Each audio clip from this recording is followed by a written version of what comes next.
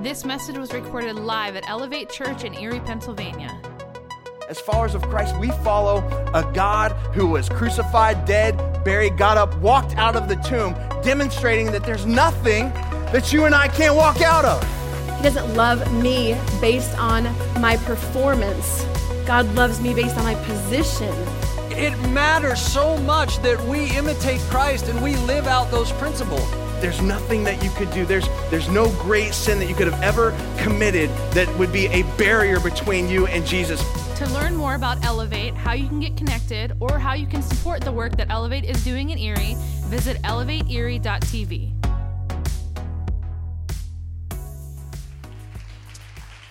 Hey, isn't it an amazing day outside? I mean, it's beautiful. Like, this might be the best day we've had so far, and I'm about to mess it up. Because tonight, we're going to talk about death. Dun, dun, dun. It's going to be awesome, and I'm pumped up about it. I'm excited about this series that we're going to spend over the next several weeks, 3 weeks, talking about eternity and heaven and hell. And let me kind of set it up for us tonight this way. Yesterday, I took my 3 boys. I got 4 boys, but I took the 3 boys that can actually walk and talk and go to the bathroom on their own. I took those 3 boys to Dick's Sporting Goods just to kill some time. And my boys really love Dick's Sporting Goods. They love just kind of going around, looking at things, looking at the bats. Like, they always try to find the most expensive, baseball bat. There's some bats like $400 and $500 there, and it's crazy. But they go around for the whole hour just kind of going from one thing to the next thing. And I spend the whole hour saying, put it back, put it back, put it back, put it back, because that's what dads do. But we looked at everything. We looked at the fishing stuff. We looked at the hunting stuff, all the guns. My boys love anything that shoots or kills stuff. They love that stuff. And we looked at all the targets and deer stuff. We saw, for you hunters, we got any hunters in the house? All right. We got some hunters. We saw the deer cameras for sissies. Don't be using those. That's like cheating. My boys were amazed that there's this thing called deer pee that people would like squeeze on themselves when they go hunting. They love that. But we spent like an hour and a half there just kind of going from one thing to the next, just looking around. And when we left Dick's, I had this thought. Everybody that buys something at Dick's, that was going to purchase something that day, leaves from Dick's with the assumption that they are going to participate in some future activity. For example, you go to Dick's, you get a golf club. You leave there assuming that at some point in your life you're going to play golf. This is a very smart crowd. Golf, right? Like, you leave there, you don't buy a club thinking you're never going to use that club. Everybody that goes there and buys any fishing gear leaves with the assumption that at some point they're going to go fishing. How many people you'd say, you're probably going to go fishing here in the next week, 2 weeks, month, or whatever? We got some fisher people? Yeah, a few, all right. But they left there with the assumption that they were going to go fishing. Or you buy hunting stuff, you're going to go hunting. Or some of you are like, I don't fish, I don't hunt, I play golf. But maybe you would say at some point, I'm going to go shopping, and that's great. But here's the thing. I was thinking about this, that even though we have this idea, everybody thinks they're going to do something, that assumes they're going to do something in the future. Maybe it's going to go to a baseball game or a football game. You're going to watch this or that or go to one place or the next. Every one of us in this room tonight has something that we think we're going to do, think we're going to accomplish in the future. But here's the news flash for everyone. And it doesn't matter your race, it doesn't matter your age or your social status or your political preference. The only thing we all have in common is the fact that we're all going to die. You're like, Colby, why can't you be more positive? I'm positive we're all going to die. Every single one of us in this room. And there's nothing that we can do about it. We don't like it. We don't want to talk about it. Maybe the only times that we address the subject is at a funeral of a friend or a family member when someone passes away. No one in this room has any idea when they're going to die because we don't get a guaranteed 80 years. Right? Some people don't get 80. Some people don't get 50. Some people, don't get 20. Some people get less than that even. So we don't know when it's coming. All we know is this: eternity is a certainty. Eternity is a certainty. It is a reality. We're all going to face it. And it doesn't matter your religion. Doesn't matter if you're a Christian or even if you're not a Christian. In fact, if you're here tonight and you're not a Christian, someone just invited you to church, you're just checking this whole thing out, kicking the tires, I'm glad you're here. This is one of the things that you and I, you can agree with me on, is that we are all going to die. But we fight it, don't we? We try to eat better. We try to prolong it as much as we can. Some people get real crazy and you go spend all your money at Whole Foods Market. You eat gluten-free, non-GMOs. You eat vegan, all that stuff. And I'm not knocking any of that. That's great. You want to eat quinoa and kale and kombucha or whatever that stuff is? Fine. I'm eating Rita's, all right? And I'm going to be happy about it.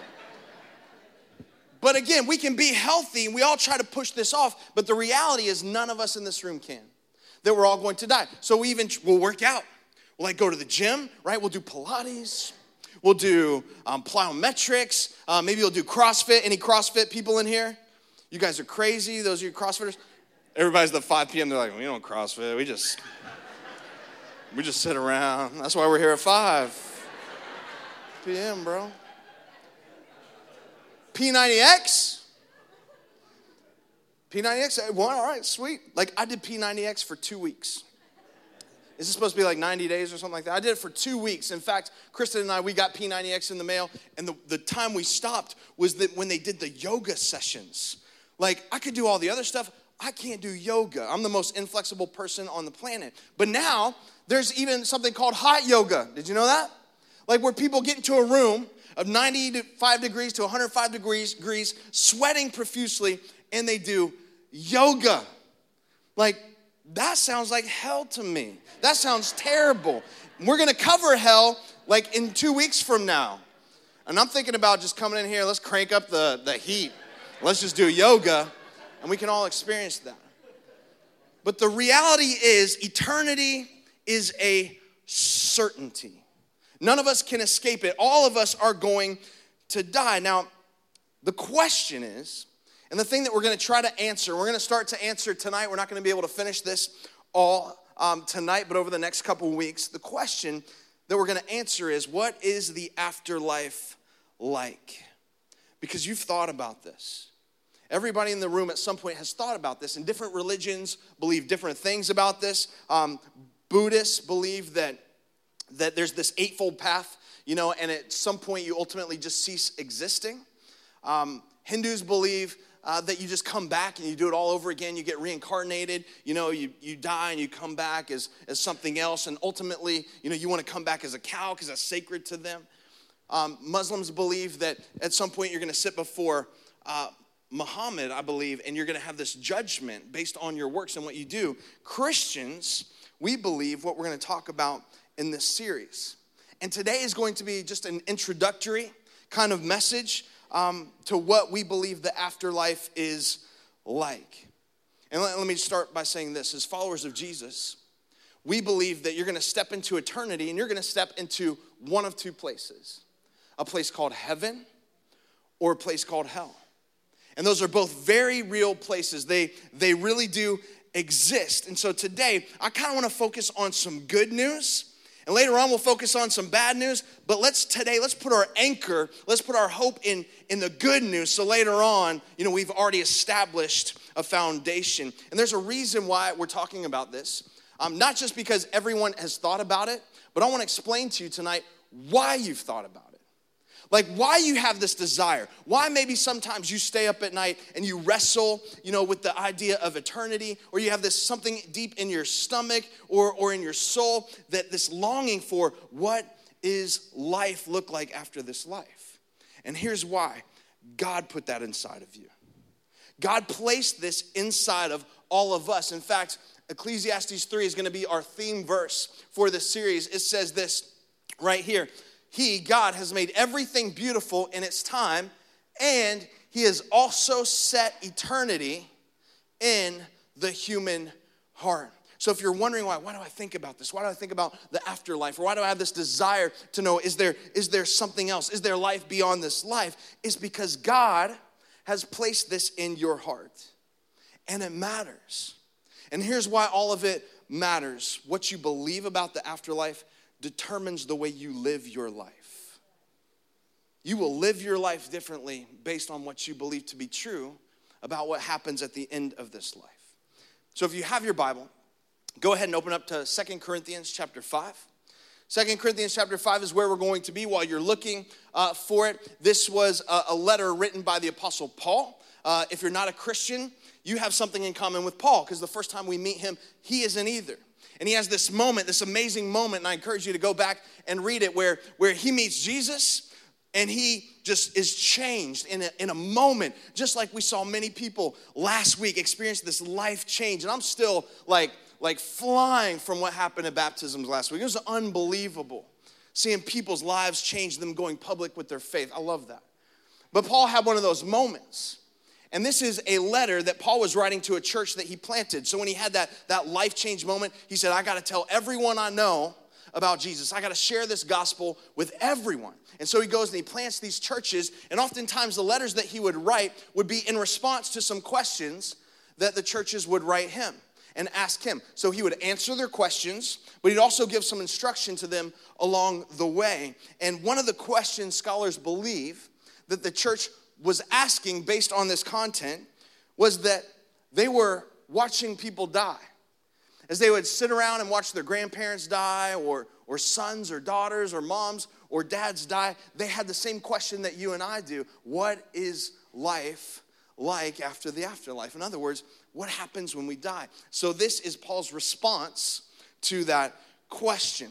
And he starts in verse 1 and he says this, for we know. Now I want you to highlight that in your text. I want you to circle that in your Bibles. Paul is saying, this is not something that we're speculating. This is not something that we're dreaming up. This is not something that we're just kind of imagining could be the case. He says, we know this. Like, this is a fact for us. And maybe some of you walked in here tonight confused. And I hope and pray that your confusion leaves, and that tonight you have some clarity, that you can leave here with confidence. And Paul is saying, for we know this. We know this to be true. Everything I'm about to tell you about eternity, as a follower of Jesus, you can know this and have confidence. Now, if you're not a Christian, and you're here tonight, and you're like, well, I'm not really sure about that. I'm not a Bible person. It's hard for me to buy into this because I don't even buy into God's word.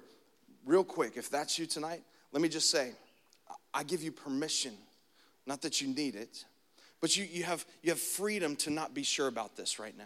And I just want to ask you, just hang in there till the end, because I want to explain to you why it is that we believe this, why it is that we can know that this is true.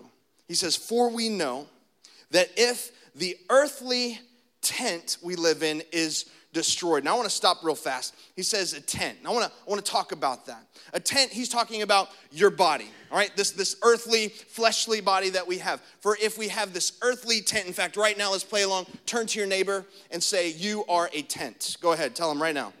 Look him in the face and say, you're a tent. And maybe you don't know that person, and that got really weird just now.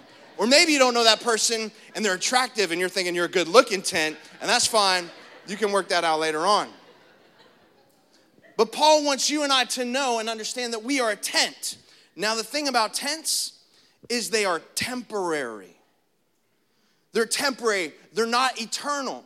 Like this body, this earthly, fleshly body that we have, he wants you and I to understand that we are a tent. And our tent can be destroyed. Now, I enjoy camping.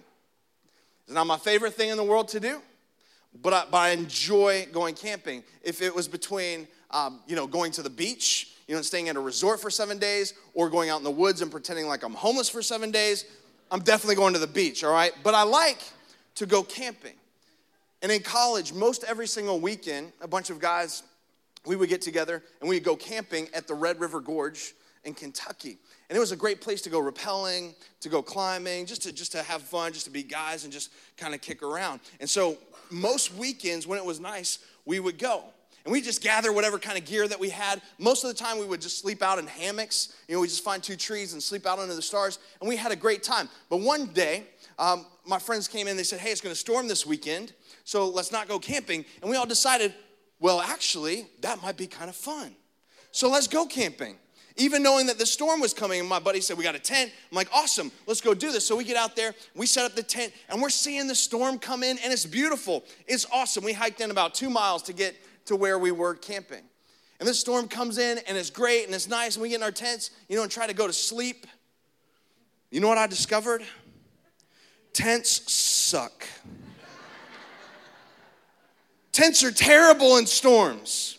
We woke up soaked. We woke up freezing and cold. It was terrible. And I'm reading through 2 Corinthians 5 going, I'm a tent. And my tent can be destroyed.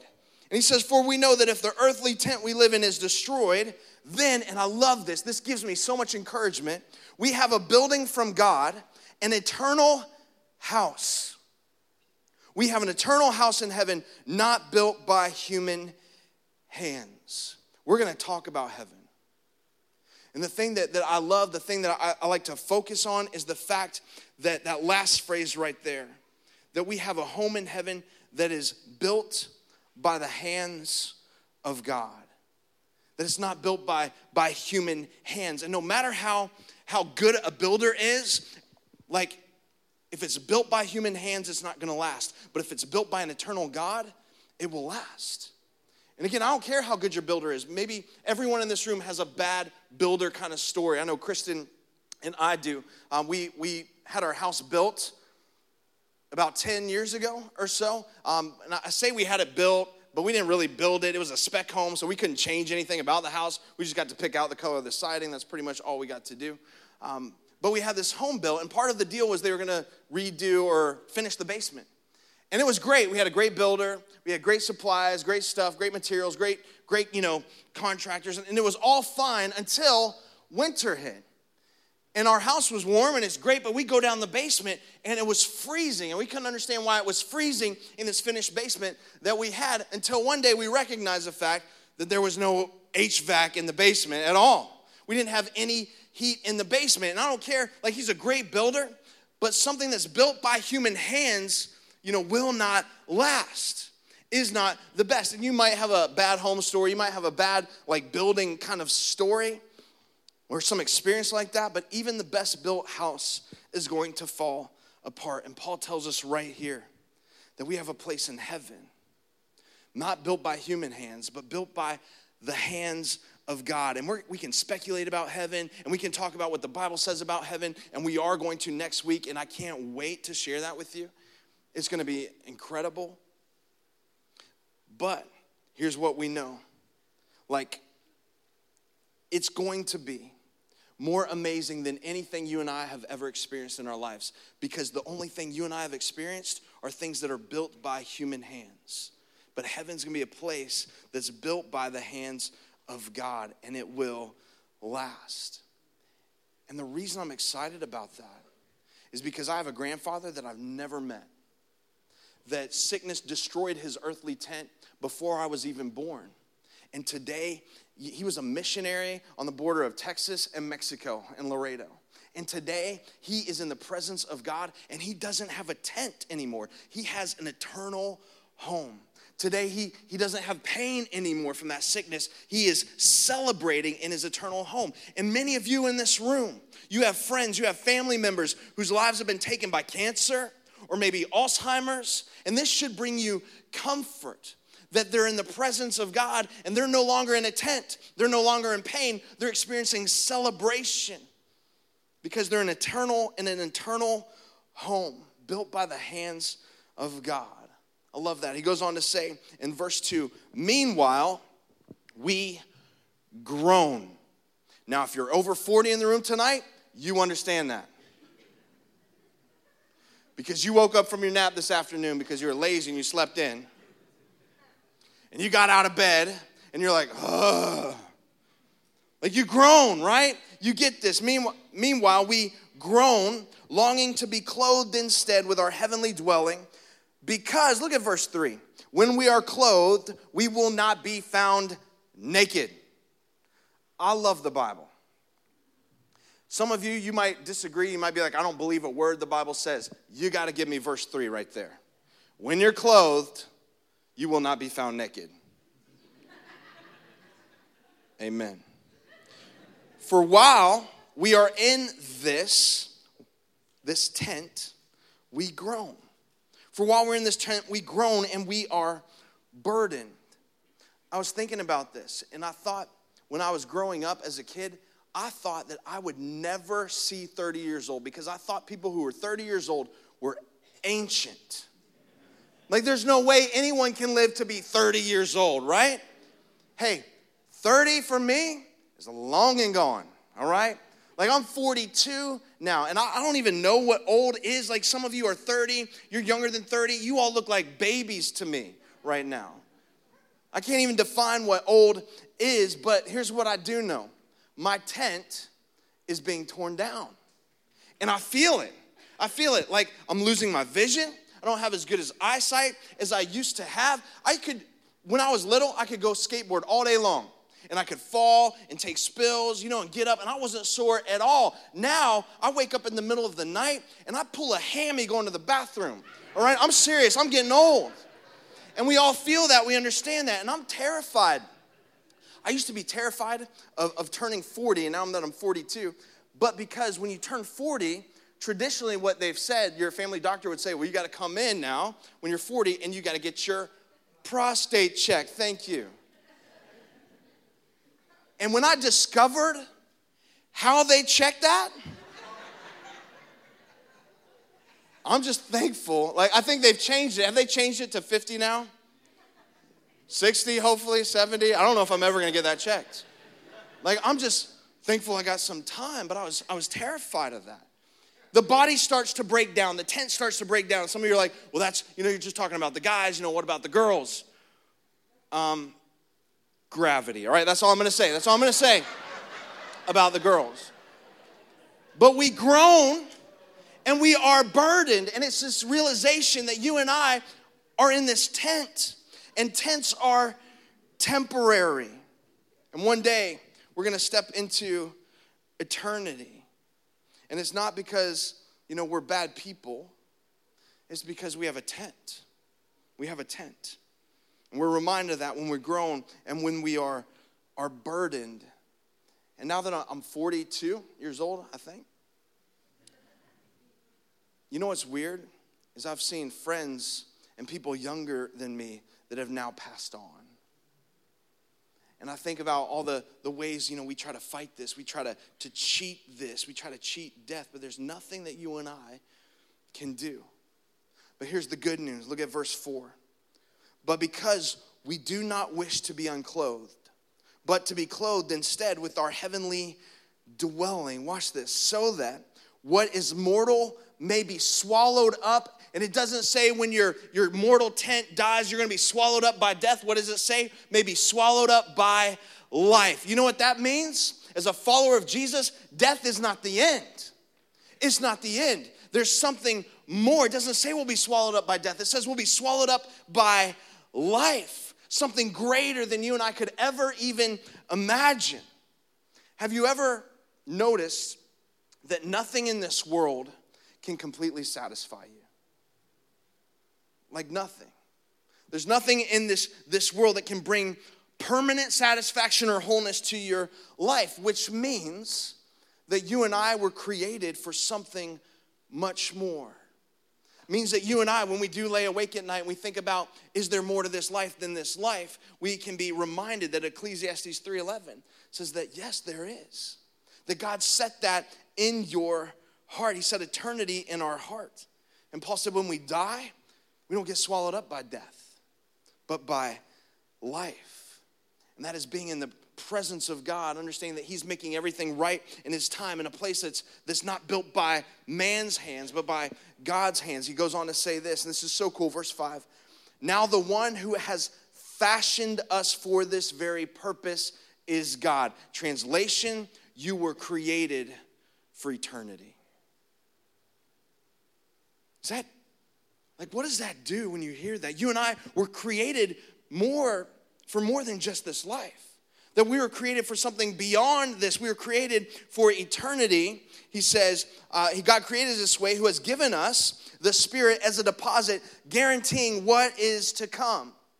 God said, I've given you this Holy Spirit, and here's why I've given you the Spirit of God, so that you don't have to go around anxious about this, so that you don't have to be worried about this, so you don't always have to have this question or confusion about what happens after this life, that you can have confidence in this. You don't have to freak out about the afterlife, because as a Christian, when you die, death doesn't swallow you up. Life does. He continues, verse 6, therefore, we are always confident. Underline that word. Highlight that word. In this passage, Paul repeats 3 words 2 times. He repeats the word, is not in this one, but he repeats the word tent twice. He repeats the word groan twice. And now we're going to see him repeat this word right here, that you and I can have confidence. Remember, in verse 1, it said those first 3 words, for we know. We can know this. You can know this today. Therefore, we are always confident and know that as long as we are at home in the body, we are away from the Lord, for we live by faith, not by sight. I love that. Verse 8. We are confident, I say, and I would prefer to be away from the body and at home with the Lord. In other words, Paul says, if we're not in our tent and you're a follower of Jesus, then you are in your permanent home built by the hands of God. And you should find comfort in that. Not confusion in that. That's great news. But here's the thing. Some of you still, you might be saying, all right, but how do we know for sure? Like, Colby, really, how do I know this for sure? And you know what? That's a fair question. I'll give you that question. Here's how I'll respond. I'm a big college football fan. I love college football. And I don't really like professional football that much. I'm not a big NFL fan. I know some of you are diehard Steelers fans, and that's great. And I talk a lot of smack about the Dallas Cowboys, but whatever. I'm more of a college football fan. I just love seeing these young guys just go at it. But I looked this up. The greatest defeat ever in college football history happened in 1916. It was when Georgia Tech beat Cumberland College 222-0. That, ladies and gentlemen, is an official butt whooping right there. That's opening up a can on somebody, right? I mean, even if you don't like college football, you'll have to agree with me that that's terrible right there. Georgia Tech rushed in this game for over 1,000 yards. They didn't throw one single pass in this game. Rushed for over 1,000 yards. Like, nobody's looking at that score going, you know what? I think Cumberland still got a chance. You know, we're getting to the 4th quarter. I think we finally figured out their offense, right? That scoreboard tells a story, does it not? It tells a story.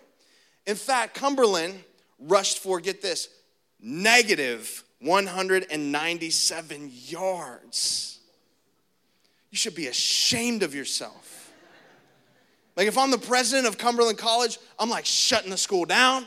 I'm revoking everybody's degree. That scoreboard tells a story. And here's the thing, many people would say, well, that's great, that's awesome. Man, wouldn't it be so cool if for Christians we had a scoreboard, you know, that kind of told a story? We do. Here's our scoreboard right here. That's an empty tomb. Hey. We are not just talking about death. We are not just speculating about death. We are not following a guy who's written down some words about death, who philosophizes, I think that's right, about death. Like, we're following a man who walked through death. And because he walked through death, you and I can do the same. We are made for eternity. This is a tomb. This is the Garden Tomb in Israel. I took this picture myself. Yes, I was there. You can come too in November if you want. But I took this picture myself. And this is where many people believe that Jesus was buried after being crucified on the cross. He got up 3 days later and he walked through death. He faced it. He didn't dodge it. He walked right through it.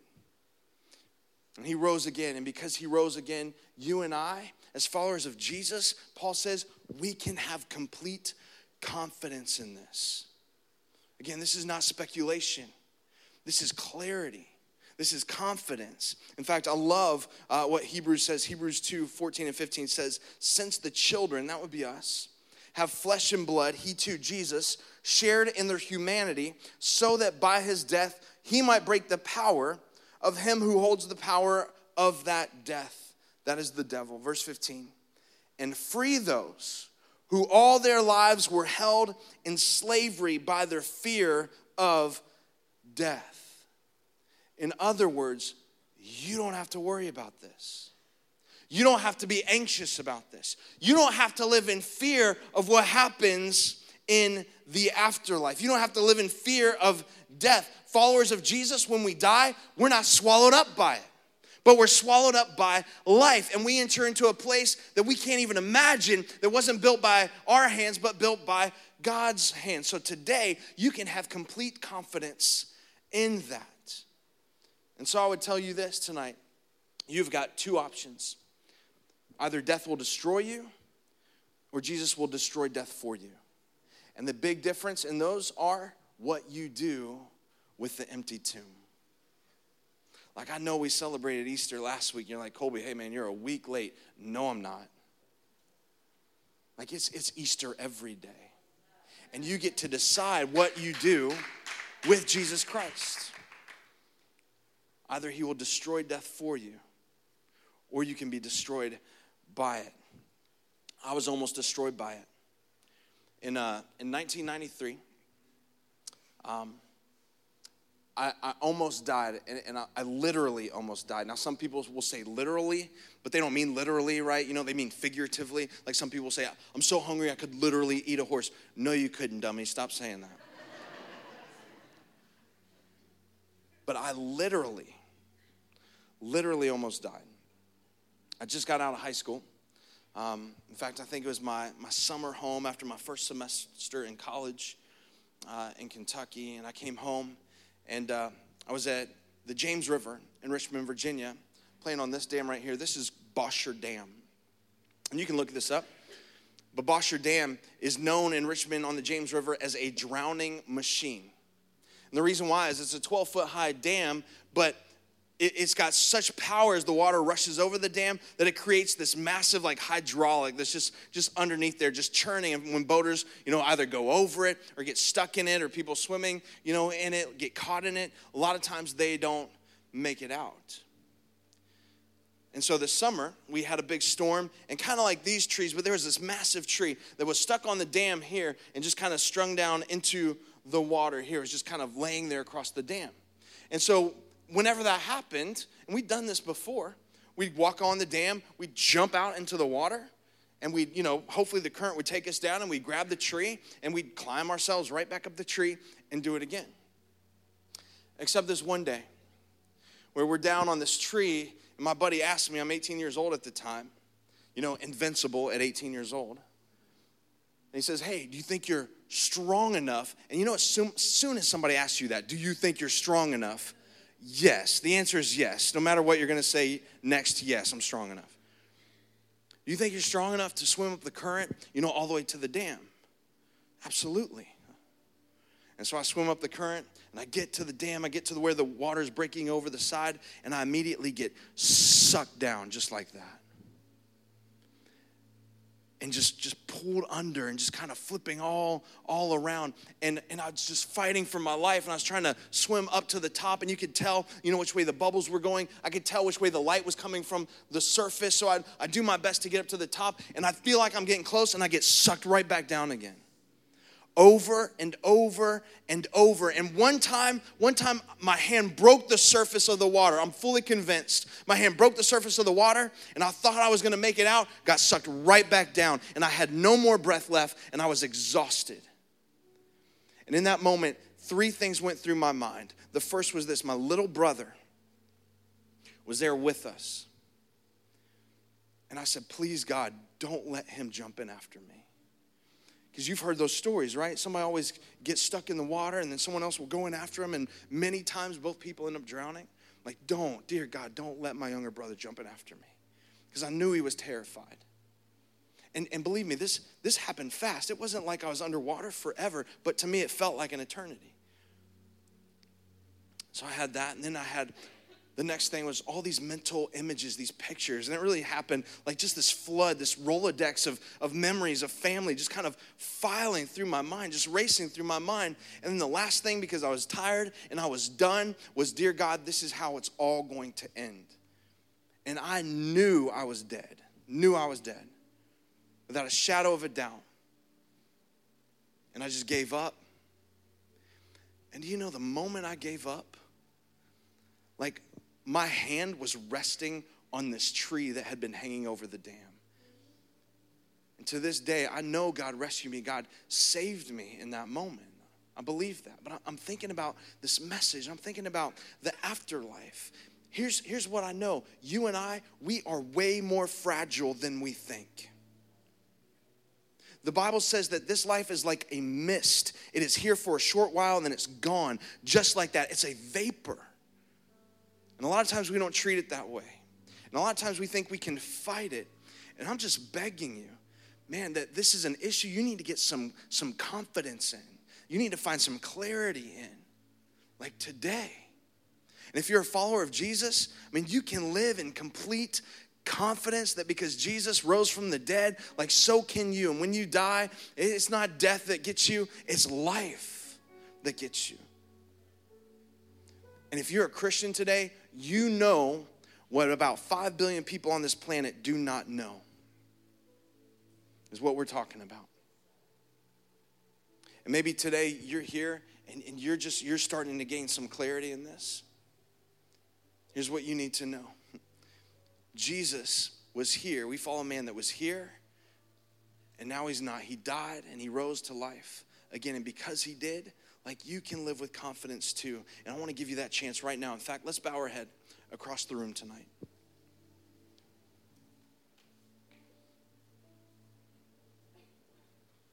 Many of us have thought about this question before, over and over.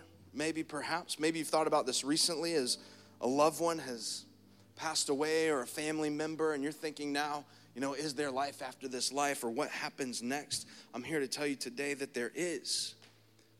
There is.